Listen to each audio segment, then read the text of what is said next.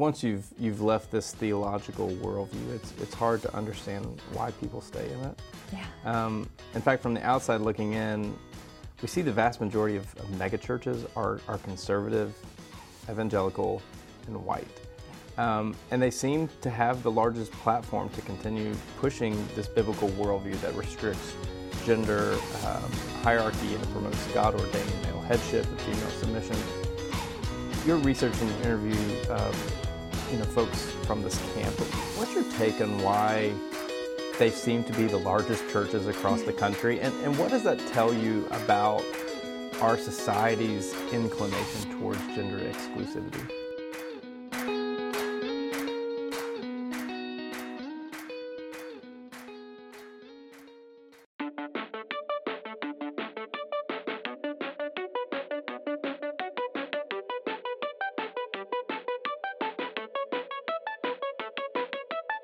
Welcome to the CBF Podcast Conversation. We know that conversations matter, so each week we are grinding through the critical research to bring you the best stories and resources of people doing groundbreaking and innovative work in renewing God's world. I'm Andy Hale, your CBF Podcast host, and this year we're celebrating our 7th year of the podcast, bringing you even better interviews worth your time, attention, and collaboration. These episodes are not intended for you to listen to an island unto yourself. Get online, share your insights, thoughts, and feedback from the podcast with us on CBF's Twitter, Facebook, and Instagram pages. We also want you to join the CBF podcast community through our CBF podcast listener support page at cbf.net/podcast support. We see you, Pasadena, California, Louisville, Kentucky, Beaverton, Oregon, and Frankfurt, Germany. First-time listeners and long-time listeners, we are grateful you are here for the conversation.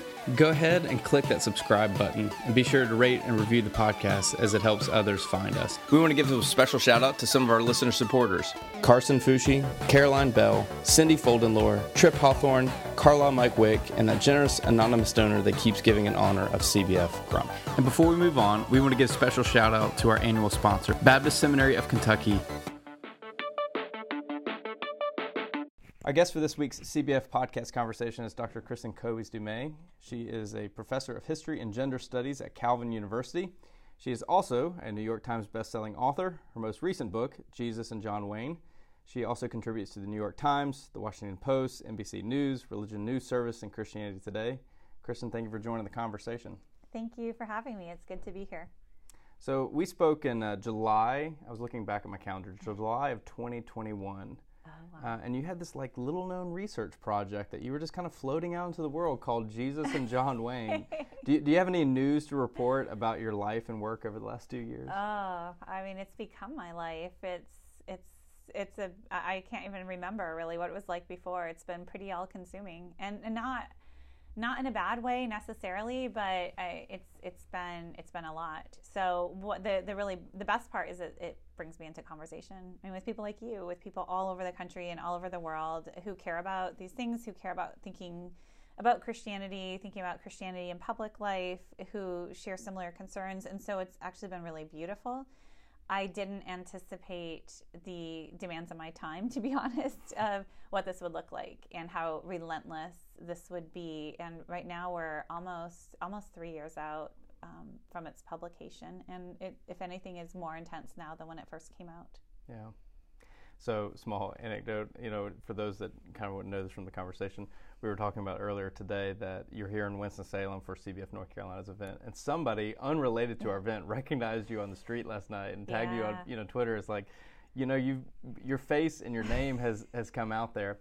And my favorite thing, besides people talking about how amazing you are, is just how much people will butcher your name. Yes. I've corrected our staff so many times as they've been talking about bringing you in. So American evangelicalism has been under the eye of scrutiny over the last couple decades. More books and podcasts and videos are out there, and I'll try to say this as nicely as possible. People have been analytically looking at it from a different perspective of American Christianity. Your book obviously highlights the culture of toxic masculinity and militarism and misogyny and sexism and sexual abuse among evangelicals. As you've been speaking and traveling, what other Christian expressions have been maybe hiding in the shadows that reflect a similar culture as American evangelicalism? other religious cultures you're thinking in particular? Well, other Christian, maybe even Christian denominations or movements. That also display kind of these toxic elements? Yeah. Or, I think that, I don't mean to suggest, I wrote a book on white evangelicals, but sometimes white evangelicals who feel a little defensive push back and say, oh yeah, well, why aren't you pointing out the problems in mainline churches? Why aren't you pointing out the problems in Hollywood? Why aren't you pointing out the problems, all these other spaces? And it's a little odd to be asked that, because I'm not, I don't really see my profession as finding problems and exposing them. I find my profession as being a historian and looking very deeply into a subject. And so, I spent more than 10 years on this book, not the actual writing, but the research and setting aside and coming back again and more research. And after that amount of time, I have things to say. Mm-hmm. And so I'm actually quite careful about drawing clear parallels to groups or cultures that I haven't looked at really closely. Mm-hmm. But I hear not of, oh, there's this over here, but what I hear from a lot of people are adjacent sort kind of groups that didn't think they were evangelical, that claim not to be, and that they recognize some of these patterns, and they also recognize common influences. Mm-hmm. And so one of the arguments that I make is that evangelicalism, if we understand it as a cultural movement, as we understand it as a consumer culture, it does not respect denominational boundaries. It spills over. So many mainline churches are using evangelical literature in their Sunday schools, in their Bible studies. People who are not evangelicals listen to Christian radio. This is a global movement. And so I've heard from so many Christians around the globe who are seeing the influences, the pernicious influences of this brand of Christianity take hold in their own cultures in unique ways, but also in really toxic ways too. So I think that's more what I run into, instead of seeing kind of the same manifestations in completely different spaces. You, along with a friend of the podcast, Beth Allison Barr, have been a dynamic duo as of late, tackling issues of complementarianism. Tell us about some of the work you all have been doing together. Yeah, it's funny. We kind of have been thrown together. I guess we found each other in our work before our work was public in any way, just as scholars. And she came across, when she was applying for a grant, a proposal. I had gotten the grant the year before, and so my proposal was online, and she saw the substance of it, which was looking at female biblical interpretation. This is around my first book, and she thought, oh, she's doing that in Beth was doing that in the medieval era. I was doing it in American history, 19th, 20th century. And she just said, we need to get together. And so she brought me out for a little mini conference, and we got to know each other then. So it was really our disciplinary expertise that brought us together, that and being together in the Conference on Faith and History, an organization for Christian historians, where coming from different places, from different training, we were kind of working in the same general area as Christians, as Christian women, looking at the history of Christianity, but in a kind of critical, scholarly way. And each of us understood that what we were exploring and what we were uncovering was relevant to Christian women today. And I think that both of us had that passion, right? We didn't set out to be public scholars at all. We kind of backed into this by just saying, hey, okay, my friends, you need to hear this. And for me, I started putting things out on Facebook. And I think Beth started blogging and just saying, oh my goodness, here's what I found in the archive. You guys have to hear this, because this matters, because people are telling you things that are wrong. And this matters for Christian women especially. And that's how this got started. And so, yeah, we kind of tag team. We ended up blogging together. Beth invited me to join her at Anxious Bench. I actually was the one who tipped off her editor for making a biblical womanhood, saying, "Hey, you want a good Christian book? Go talk to Beth." and so we've been working like that. Just in that we recognize what each is doing. I know nothing about medieval history, nothing. Most of what I know about it, I've learned from Beth, reading her book. But I see what that historical expertise. I see how it changes what we thought we knew about the history of Christianity in ways that I think are quite beautiful. Yeah. you recently wrote a review of Beth Moore's memoir, and I don't want to get into a conversation about Beth Moore. That's not what we're going here. Oh, I'm happy to talk about Beth Moore. and there's the radical changes that happen, in her theological worldview over the last few years. You're reflecting on her journey out of complementarianism and into egalitarianism. You wrote about where people fall on this conversation matters, and you wrote, for women as well as men, it may well matter for your job. It may determine whether you considered orthodox or a false teacher, whether your book will be published or read, and by whom, and whether you are considered friend or foe. But scratch beneath the surface, and there's a stark division, and you'll find that there is no neat categories of complementarianism and egalitarianism means for all sorts of different things, and that encompasses a wide, even overlapping spectrum of interpretation and lived experience. Yeah. That statement alone, we could spend an entire podcast conversation going into. But I wonder if you'll take us a little deeper there into what you're getting at. Yeah, it reflects my frustration with the categories that inside evangelical spaces you're stuck with. And are you egalitarian? Are you complementarian? And then people think they know everything about you, about your faith. And as a scholar, I know, first of all, how fluid those categories are, how relatively recent they are, and how they have specific meanings inside particular evangelical spaces. But that the whole world doesn't fit inside those categories. And so I kind of bristle at that, of having to reduce myself to placing myself in a box on somebody else's terms. And at the same time, I acknowledge that these are real, and it does matter for your job in a lot of places. If you are, if you're supposed to be complementarian, and then you say, "No, I'm egalitarian," you could very well lose your job. It matters, the ideas of what women can and should do. That has very real repercussions for actual women in these spaces. So I don't want to say this doesn't matter at all. But the idea that these are crisp and clear boxes, categories, that's what I'm pushing back against, because they absolutely are not. And there are a lot of quote-unquote egalitarians who function much like complementarians, and there are complementarians who, especially in their marriages, are really egalitarians. And yet we hold up these labels as absolutely essential for separating ourselves from each other. And this really came to me when I was first asked years ago to give interviews about Beth Moore to the media. And one of the key questions back at that point was, she was complementarian, but was really getting, bullied out of the SBC, and she was saying some things about gender and about women, and she was pushing back against some of this patriarchal stuff. And so I was asked, is she going to switch, right? Is she going to switch from complementarian to egalitarian? Well, my answer to that was, I have no idea what Beth Moore is going to do, because Beth Moore is going to do what she feels called to do. If you know Beth Moore, you know that much. What she thinks the Spirit is leading her to do, and I can't predict that.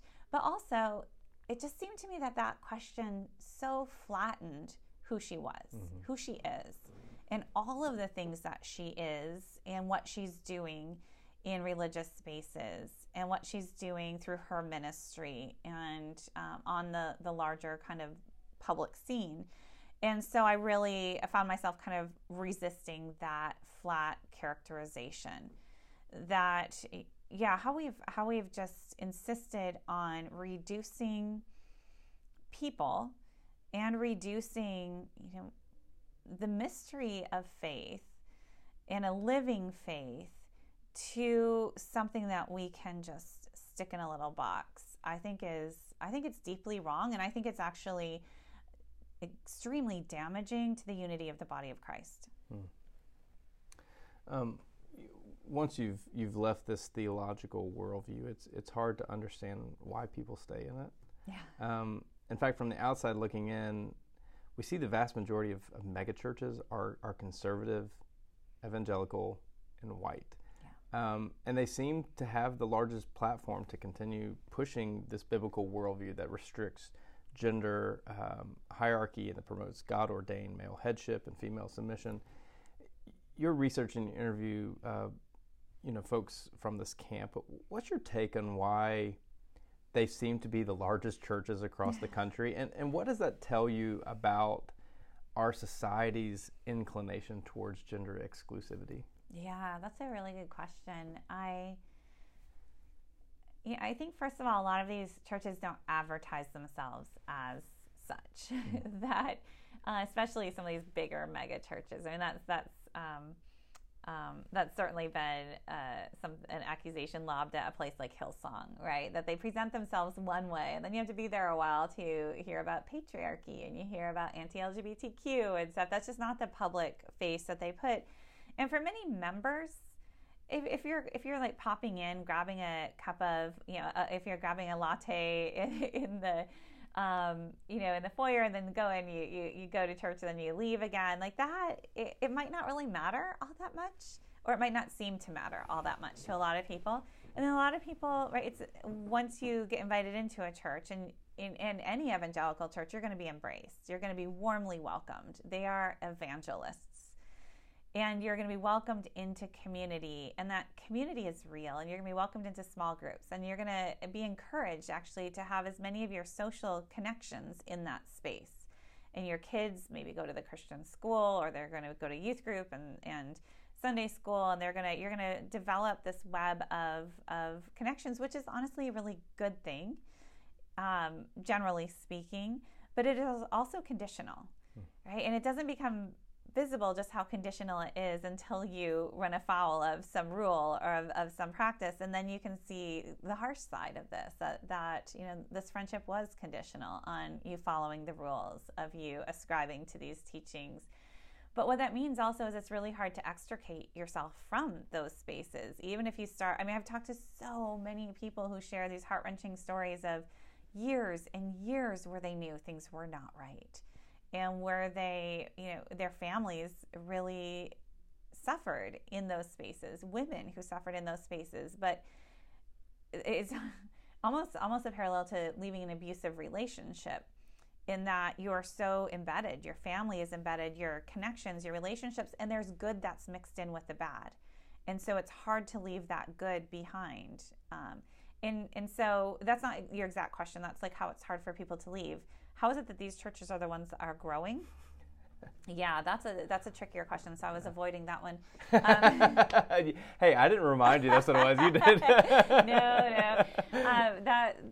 It is worth thinking about. And again, I go back to what is luring people in here, and is it the patriarchy, or is it that patriarchal churches?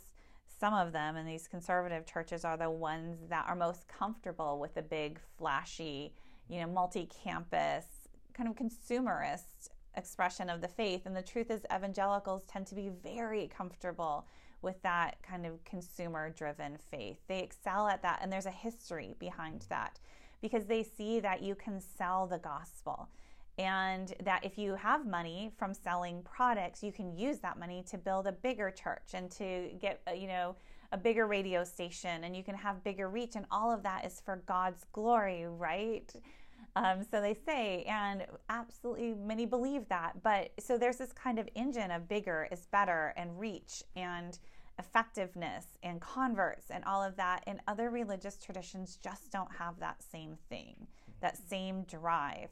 I'm from a Reformed tradition, and we are not evangelical in the sense that we are not evangelists in the same way at all.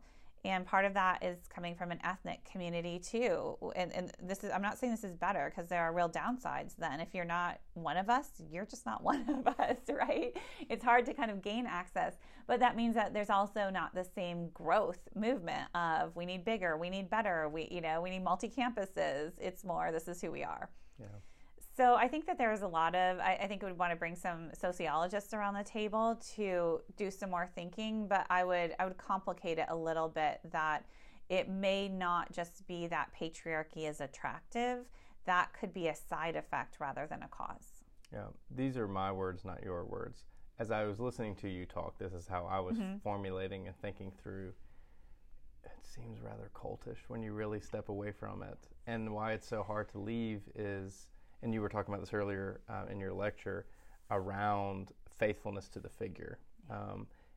and I don't want to get either one of us in the trap of comparing evangelical church to cults, but no, I have friends who are cult specialists, so I do not use that word. I know better. Yeah. In your article from November of this last year on complementarian theology and sexual abuse, you wrote, I know that suggesting a correlation between complementarianism and violence towards women upsets people, but y'all give a current state of the church too in conversations of evangelical churches. How can we not talk about it? Why does correlation equal correlation? Mm-hmm. Yeah, I'm careful in how I discuss the relationship between theology and abuse, because theology is never an independent variable, and also when it comes to perpetrators, right? And that's where I think people are looking. You know, I'm actually less sure there that theology. I don't know that theology necessarily can be directly connected to people perpetrating abuse, in the sense that I think, you know, good-hearted person reading a certain theology, it's going to take a lot to change that. And I'm thinking of a man here in particular in my imagination, to turn that man abusive. What I can see it doing is being used to justify and to give cover to abusive tendencies.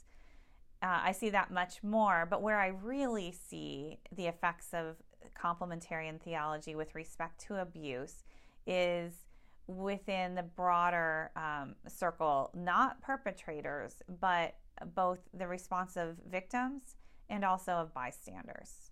So the response of victims, right, it's just story after story shows how difficult it is for evangelical, conservative, complementarian women to even identify something as abuse, which by all accounts is abuse, can't call it out, can't even identify it. They don't even have that framework, that sense of what it is to be wronged in that way. It's been so naturalized.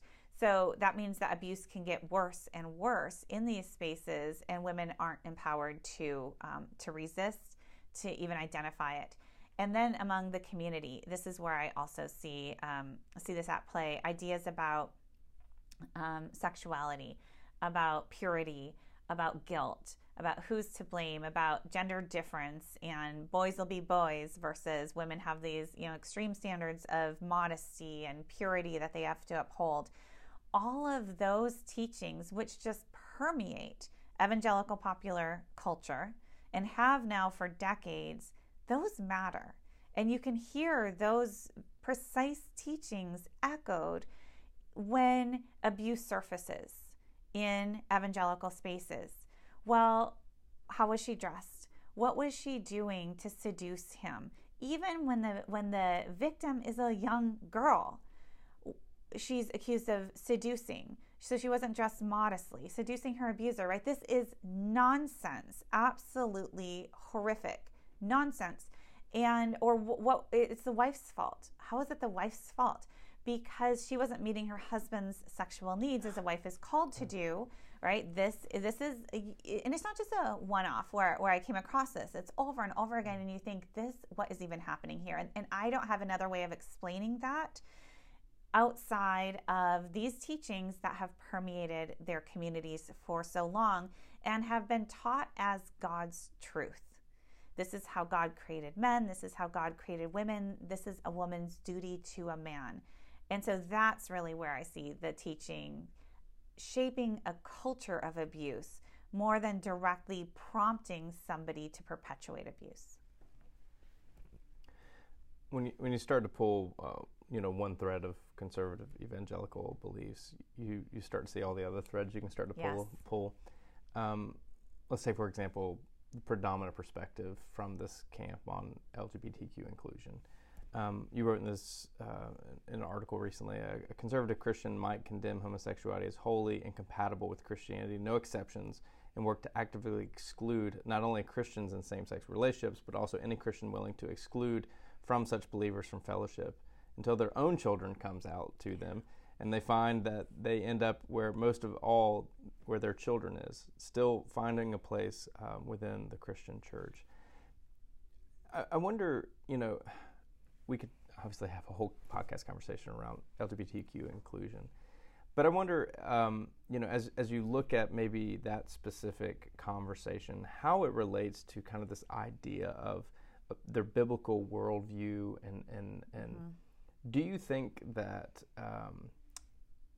LGBTQ inclusion, along with the conversation on equality among gender, is going to be some of the common pieces that pull people out of this movement? Mm.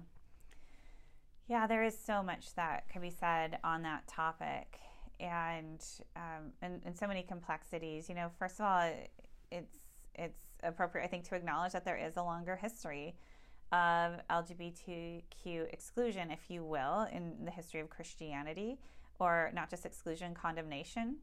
And then as a historian, familiar with the historian of sexuality, I can also say there's quite a bit of change over time in terms of what these categories even mean, how we understand sexuality, which doesn't mean that there's nothing to this longer tradition, right? So I just want to, as a historian, kind of foreground the complexity here and not just choose the pieces that I might like better that history has to offer us.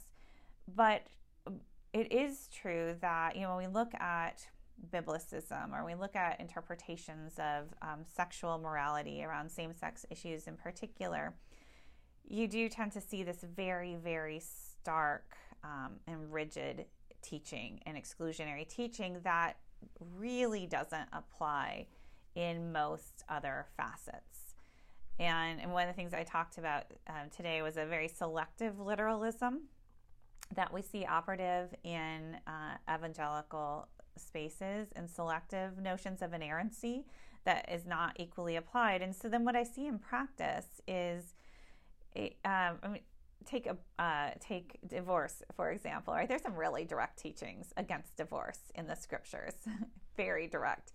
And yet there are all kinds of ways around those that evangelicals have found. And nobody's going to say divorce is great, everybody should go get a divorce, but divorce happens, and for all kinds of reasons. And when it does, people pick up the pieces and then they remarry, and there's like direct teachings against that in the scripture. But there are ways that is kind of understood and softened and applied in different ways, with a lot of grace and with a lot of awareness of complexity and brokenness, and different ways of understanding what healing and restoration and redemption might look like in those situations. And then none of that framework is applied in the case of LGBTQ in many of the same spaces. And to me, that gives me pause. And so to your question, I think of, kind of why this issue, I do go back, historically speaking, to as this issue really came to the fore in American history. Yes, it was in reaction to the gay rights movement and kind of civil rights for LGBTQ folks, and a reaction against that. But also, this was at the time, this is the story of Jesus and John Wayne, where gender difference was just foregrounded as this is essential to Christianity. Like, it's not just an expression of how we are understanding what it is to be Christian. It is the way to be Christian, the God-ordained structure of society. And not just gender difference, but hierarchical power.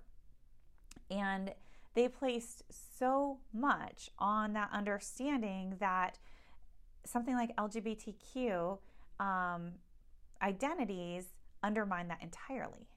The stark gender difference, and there are biological and biblical arguments that stark binary is overly simplified, and the hierarchies, right, that go along with that stark difference. So that's the context that I think is helpful to think about why this issue is the one issue in so many spaces, and sometimes it's also gender is the other issue, right, and women's authority and patriarchy, right? Those are the non-negotiables, whereas so many other core, arguably, fairly core teachings on the sacraments, on things like infant baptism, on work of the Holy Spirit, on end times, like all these things that traditionally had really, really been important in terms of dividing Christians. Not that we want to divide Christians, we're cool with. But these are the two issues that evangelicals keep front and center as worthy of dividing the body of Christ.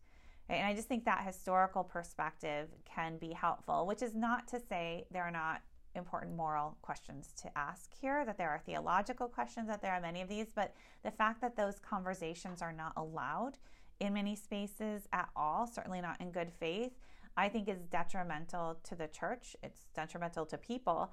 And I think it's detrimental to a vibrant theological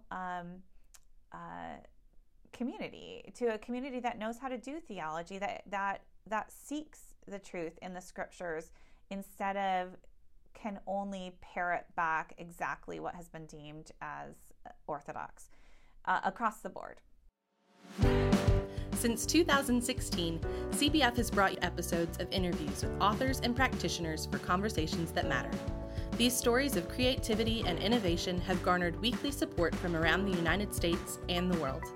We are inviting you, the listeners, to join us in connecting with the podcast. Become a monthly listener supporter and receive some perks, including name recognition on the podcast, questions for upcoming guests, free books from the podcast, joining the podcast for an interview, and a VIP experience with the General Assembly podcast guest. There are 5 levels of listener support, starting at $5 per month. For less than the cost of a pumpkin spice latte, you will be featured by name on the weekly podcast episode.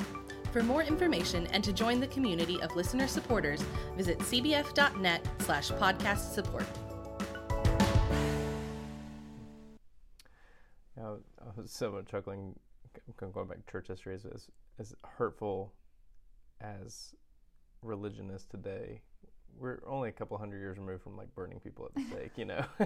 right. We're just like, oh, they're so bad. That the bring in the historian to say, they were actually worse. I was like, when you said baptism, I was like, oh yeah, I remember the Anabaptists, and remember we scorched them. So, when evangelicals strike, now become this go-to person for academic and historic insight. You talked about today how often you get tagged for some of those things.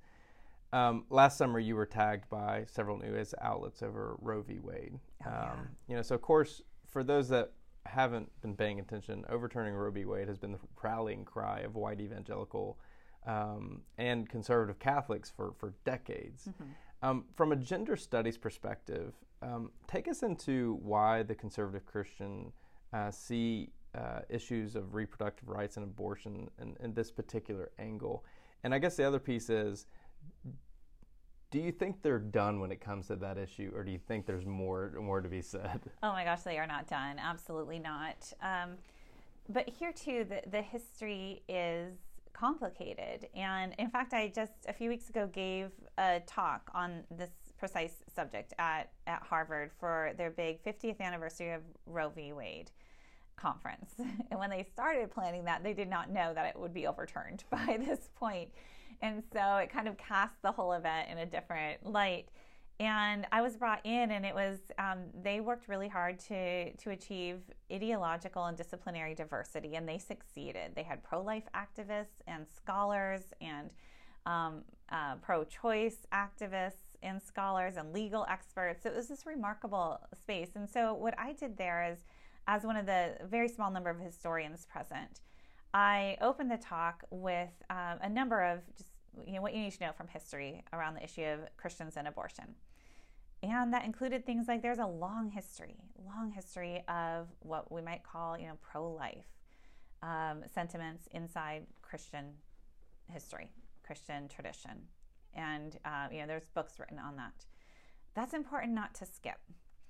And there is also a history in the United States of abortion being fairly widely available up to the point of quickening for much of early American history. And that was among Christians as well as non-Christians, because most Americans were actually Christians then, right? So we have that. And we have the fact that pro-abortion rights up until mid-20th century were always associated with eugenics.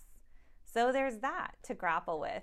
And then you have the fact that As Randall Balmer has showed, abortion was not the early mobilizing factor for the religious right. It was school segregation, and later abortion came on, and we can argue on exactly what that means for the movement today. So I just a whole bunch of that's just a small portion of the facts that I put out there, and then I stopped and said, so you see, I have now given you everything that you need if you want to make a historical case for or against pro-choice or pro-life, right? You have what you need, but only if you're really selective. And that's something that I try to bring to the abortion conversation. It is wrong to say evangelicals only care about abortion because it's cover for their racism. That's not true. They care about it because generations of evangelicals now believe that life begins at conception. They have been taught that, and they firmly believe that is absolutely true to them. I was absolutely taught that growing up. And so I was shocked to go back to the 1968 issue of Christianity Today, a special issue on contraception and abortion. Christianity Today, 1968, fascinating article on ensoulment. When does the soul enter the body? And it was not a given that it was at conception. And what does the Bible say? And what do we see in the Old Testament? And what do we see in Jewish tradition? And what do we see in Christian tradition? And I thought, where has this moral and theological reasoning been? I have never encountered that as a Christian because the answer was already given to me. And I thought that was the answer throughout all time. Now, you can find people who consider abortion murder in Christian history going back centuries, and you can also find a lot who didn't.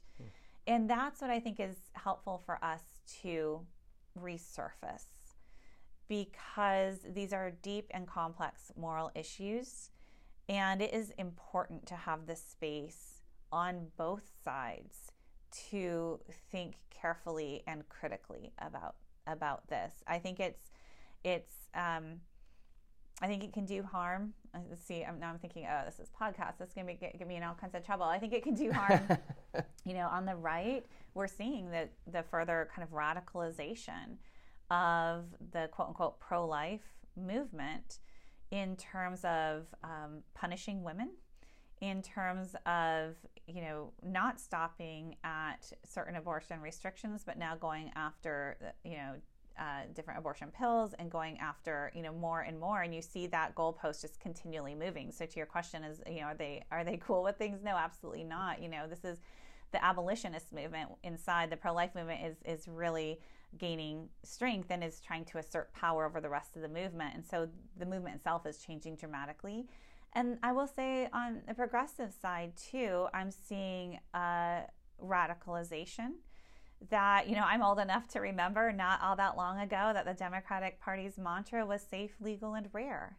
And the rare actually meant something, and it was meant to be rare because it was not. Abortion was seen as a problematic issue, as a moral issue still, and one that society should care about.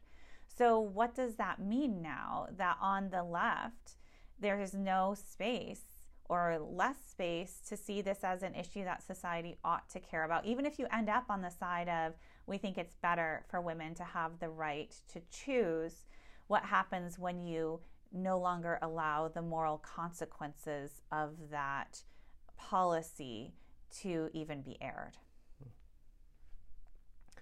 I think one of the things I love most about you is just how much you can be like, and just check the research. Just check the footnotes. It's like, and I think that's what's so frustrating for people who have just an experiential level of knowledge around all these issues, and you can be like, well, actually, let me take you back in history to this moment, which maybe is a great caveat. The first time we sat down for an interview, there were only so many questions and facets of Jesus and John Wayne that I could bring to our conversation. One particular aspect of the book that we never got to, and I'm glad you brought it up earlier today, which of course our audience would know because they weren't here, was your focus on Billy Graham. You've noted that you've received pushback from readers around Billy in ways that you maybe haven't for other figures in focus in the book. What do you think it is about Billy that brings about this response, and what does it tell us about the figures we idolize within the Christian movement? Yeah, I would say less pushback. It hasn't really been negative. More shock. More, I had no idea. Like, whoa, this is not what I grew up hearing. This is not Billy Graham. This is not our Billy Graham. Things like his views on the Vietnam War, his, political ambitions, his justifying the My Lai massacre, those sorts of things, right? That wasn't their Billy Graham. But he was such an important symbol to evangelicals for so many reasons, because he was their celebrity. Evangelicals have always loved celebrities because they're convinced that if there's somebody who's popular in outside of religious spaces, they're going to draw people to Christ. And so Billy Graham, the fact that he was not just in and out of the White House, but that he could draw tens of thousands, hundreds of thousands of people to his crusades, that he was, his face was on the front page of national magazines, on the front page of newspapers. That was wonderful because they could kind of identify with that celebrity, with that power. If Americans loved him, then they loved them too, and then they would be attracted. And so this would all be for God's glory, because people would go to the crusade and that they would be converted. And there's this real sense that really this was God's work. This was purely God's work. That's what Billy Graham said, right? He was doing God's work. That's what people were, paying money for, to donate to him, to do God's work. And that work was saving souls. But when you listen to his sermons, when you listen what he actually taught, there is a whole lot more than quote unquote soul saving that goes into those sermons, right? There's views on gender, there's views on the Cold War, there's views on government, there's views on all sorts of things that are packaged and then sold as this is Christianity. To love God is to love these things, right? To be obedient to God is to be loyal to these things. And so that's really what I unpack in the book. And that's the side of Billy Graham that a lot of people had never heard of. They'd only heard how he was idolized. And one of the points that I made is that I didn't do archival research and dig up anything new on Billy Graham. The Billy Graham that I present in Jesus and John Wayne is the Billy Graham that historians know. This is so many historians have written about him in different books, biographies, just in passing. This is the Billy Graham historians know. And so there's this disconnect between the Billy Graham that historians know and the Billy Graham that evangelicals know. And so one of the things this book did is it didn't kind of chart any new territory on that issue. But what it did is it brought what historians know and we've known for decades, and then introduced it to evangelicals. And that's really, so it's not pushback as much as, wow, I had no idea. Yeah, I think my first introduction to a different side of Billy was Kevin Cruz's book, In God We Trust. Yep. And learning about kind of the creation of this, this myth that America is a Christian nation. And let me say, Cruz is one of my sources, right? Yeah. I quote from Cruz, and I cite Cruz in Jesus and John Wayne. So he's one of, a half dozen historians I'm drawing on who presents this other Billy Graham. So Graham elevates an aspect of dialogue in your book that is created within local churches. Our congregations are full of people who are woefully unaware of so much of what you bring into focus. Yeah. And therefore discussing these matters quite literally feels like their entire theological worldview is being turned upside down and shaken. And we know from cognitive psychology that most people entrench themselves more when they believe someone else is trying to change their mind on something. So from the pastors you've networked with, what would you say have been some of the best practices of ways to have difficult conversations that come out of your research within the local church? So I don't have any great answers here, because I don't know what has worked well in the local church among those who are resistant to change or to rethinking things, right? So I hear from so many people who read the book who are open to it. And so that's where the book can do really powerful work. It doesn't, I guess I've heard from a few people that kind of changed them in ways they were completely not expecting. But for many, it kind of affirmed what they were already seeing and empowered them in that direction. I think that's what the book does more than kind of changing direction, because you have to be open to it. As you said, a lot of people just aren't. And I think there are psychological reasons for why kind of directly confronting isn't always the best thing to do. So I don't have great advice for pastors, honestly, in terms of how best to do this. I really do think we need to pay much more. I'm glad you mentioned this. I think we need to pay much more attention to social psychologists, frankly, in this moment that we find ourselves in. That's something I referenced today in my talk as well, that we tend to reduce everything in religious spaces to theology. And I do think theology is important. Theology is important in kind of grounding my own faith, my own identity, how I see the world, how I understand my role in this world. I do not think theology is unimportant, but I also know that we humans are complicated creatures, and that our emotions and our social connections all come into play. And as somebody who raised in the Reformed tradition, to think in terms of like structure and direction, to think in terms of all of the many ways that we can respond obediently or disobediently to God, all of the many facets that shape who we are, psychological, biological, social, right? All of these different things are all part of God's creation. And that in my tradition then, we should engage all of those parts of God's creation. We should understand ourselves in terms of our psychology, in terms of our biology, in terms of all of these different things, and then see how they all come together.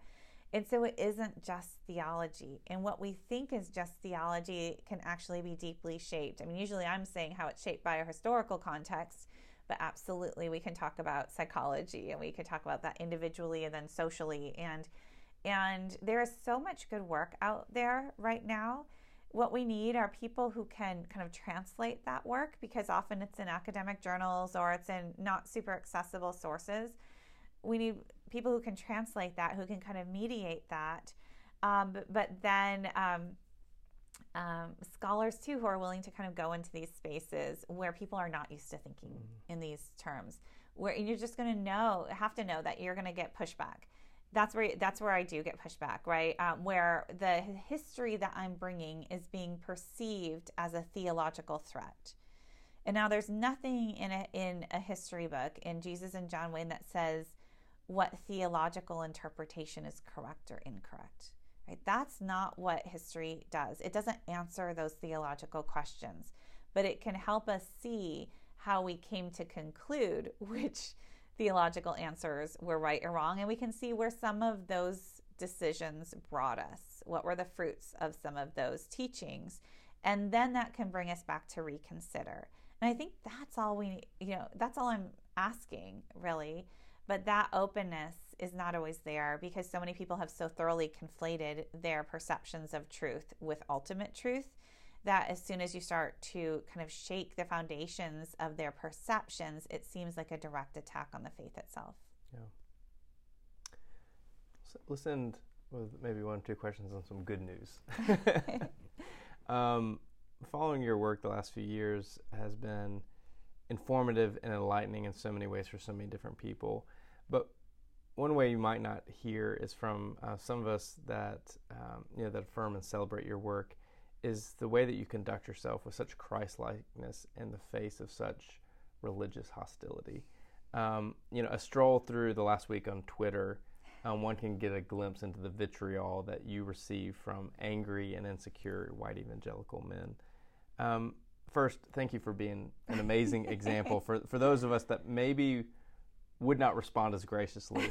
And second, what's the secret behind your calm composure when many in your shoes would maybe not respond so prudently? I guess one thing I did discover in the wake of releasing the book and being in the spotlight like this is I apparently have very thick skin, so very few things actually bother me. But I think it's more than that. That as a historian, before I entered into these spaces as Kristen Dumais, I observed these spaces for years, right? For more than a decade. I watched how this culture worked, and I figured it out over time. I didn't go in like knowing what I was going to say at all. I just started to pay attention. For years, I started reading their books, reading their blogs, watching kind of their networks as they developed, as they kind of tightened, expanded. I watched the conflicts. I watched how the conflicts were resolved, and I watched their behaviors. And I watched their behaviors toward each other, and I watched their behaviors towards women, and I watched their behaviors towards victims of sexual abuse. And so I charted that for a very long time, and then I wrote the book trying to make sense of it and tie all these pieces together. And then I put the book out there, and then I encountered some of these guys in real life, or at least on Twitter, right? And so by that time, I knew so much about them. And I knew that this is exactly what we should expect from, if the book is right, this is how they should respond. And so I just have not been able to take this personally at all. And then I also have, I think, like, I don't live in those spaces. I was only ever evangelical adjacent at best, right? This is not my primary world. This is not my source of affirmation or my source of identity. And so frankly, it matters not at all to me what some of these guys think of me at all. It really doesn't. It's just interesting. It's interesting. That's it.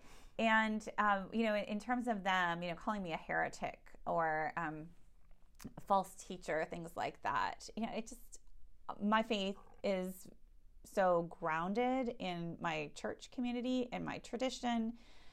It's deeply personal. And so it just seems laughable that anybody like that could think that they have a right or even the knowledge to dismiss it. So it just doesn't, I don't know, it just doesn't even touch me. It just seems absurd, honestly. So much of it seems absurd. But what I do enjoy is not letting them get away with what they've been doing for so long, what they've been doing to the women in their own spaces, how they've been treating them. And so I do know it comes at me. They're directing the same kind of disparagement, the sneering, and sometimes I worry that what they're really doing there is it's not really about me. I'm afraid that they're trying to send messages to women who are under their authority, under their power. This is what's going to happen to you if you step out of line. And so I've talked to women in those spaces because it concerns me a lot. What they tell me is, we are watching you and we cannot do what you're doing. But when we watch you, we see that it is possible to walk through fire and not be burned. And to me, and then they say, please keep doing it, right? And so that's, I think there's something to that it shows people their absurdity. It shows people who they really are, the weakness and the shallowness of their theology, and it shows their character. And I think it's worth something putting that on display. Well, let's go right there for the last question, which is you among this siege against this movement, and I don't want to say I'm like antagonistic towards this movement. This siege of identifying toxic masculinity and militarism and misogyny and sexism and sexual abuse, and not to mention racism, which we haven't even gotten into. It has created a platform for people to feel like they can walk across a bridge, that they feel like they were alone in this, right? That the victims of this kind of movement. So much we give voice and a platform to the perpetrators, but never the victims. So I wonder if you might be willing to share some of the, maybe a story or the things that you hear back from people who are coming out of this or experiencing this that you would want to share with other people who maybe can't relate to it because they haven't experienced that. Yeah, I do hear from a lot of survivors. And I think one of the things that this book does for them, one of the most important things, is lets them know that they're not alone. Because for many, it was this feeling of absolute isolation, because this is their community, this is their church, these are the people they trusted. And then when something terrible happens to them, these are the people they go to, trusting that they're going to help, because they read all the books about sexual morality, and they read, they read the Bible. They like, these are, good guys and bad guys, right? And then it doesn't work that way, and that really, really messes with people in a way that, some survivors have told me that that's actually worse than the abuse itself, is the response of people they trusted, and that is much harder to move past than the actual abuse. And I don't want to say that's the case for all, but it was startling to hear that from some, because it makes them question everything. It's not just something bad that happened, but it questions what is even bad, and are you even worth anything? And really, aren't you the problem here? And so I've heard too many stories to that effect. And then I'm hearing these stories from women who have persevered, right? So years walking through this and finding their way to another side, whatever that side looks like. Sometimes that's in a healthy church and their faith is stronger than it ever was. Sometimes it's leaving the church. Sometimes it's leaving the faith. But I see this remarkable courage that women have had to show to keep putting one foot in front of the other. And then some of those women put themselves out there to speak publicly. And that comes at such a high cost. That's something that in the book, I only included stories of women who had already gone public. And I've since heard from a number of women who hadn't gone public. And I just think that act of going public it's so fraught, because I know what's going to be thrown at them. And I know it could very easily be worse than what they've already been through, or certainly compound what they've already been through. And so I've talked with abuse. I've talked with survivors, survivor advocates, consulted, spent real time thinking about this. The idea that, women are often told going public is empowering, that you owe it to other victims, and I just know, first of all, I have not yet seen one case where going public with stories of abuse is empowering to the woman who does it. She will face brutal backlash, and it will consume her life for years, if not like indefinitely, right? So I just see that, and I feel a responsibility as somebody who amplifies voices to do so with great care, and to do so, if at all possible, in a way that does give them power, but also doesn't make things worse for them. So I guess that's something that I think a lot about. I'm not sure that I do perfectly. I listen and I consult and I think about what it is to really to really help protect women. And honestly, it just gets so frustrating to see the viciousness of the attacks coming at women, especially any women who speak out against abuse. The patterns are right there in front of us. And these from men, the very men who claim that it's their God-appointed authority to protect women, and they justify all kinds of personal power in that way. It's for the protection of women. And then I see what they do to women, and I say, no, this is just, it's rotten to the core. Our guest is Dr. Kristen Dumais. If you want to stay connected with her, visit kristendumais.com. Kristen, it's an honor to have you back on the podcast. I was one of those things where I was like, I can't believe we got her the first time, and we got her twice. But thank you for your willingness to methodically uncover the problematic history of toxic gender ideologies and racism of a movement that is still long overdue for a reckoning. But more importantly, thank you for calling people to the goodness and love of a different version of Jesus Christ. Oh, thank you. I love the way you put that. Thank you. Before we wrap up, we need to tell you about one more of our annual sponsors, Baptist Seminary of Kentucky. Are you looking for a Bible study resource for your church? Responding to an invitation from the Cooperative Baptist Fellowship of Virginia, Baptist Seminary of Kentucky has produced Bible study resources that is available for free of charge. The study, titled Faithful Curiosity, 5-week study of Luke and Acts, deals with 3 passages from Luke and 2 passages from Acts. It offers Bible study methods and provides 2 interpretive essays for each passage. The writers are BSK faculty, staff, students, and alumni. Download this resource for free today at bsk.edu/faithful. Okay, that's it. That's our conversation. If you want more, be sure to subscribe to CBF Podcast on all major platforms, including iTunes, Amazon Music, Spotify, SoundCloud, and Google Podcast. Don't forget to like and share this episode on your favorite social media platform. Go ahead and click that subscribe button. And be sure to rate and review the podcast as it helps others find us. Check out cbf.net for more information about church starters, field personnel, advocacy work, and much more. And, I think we mentioned that you should join the listener support community at cbf.net/podcast support.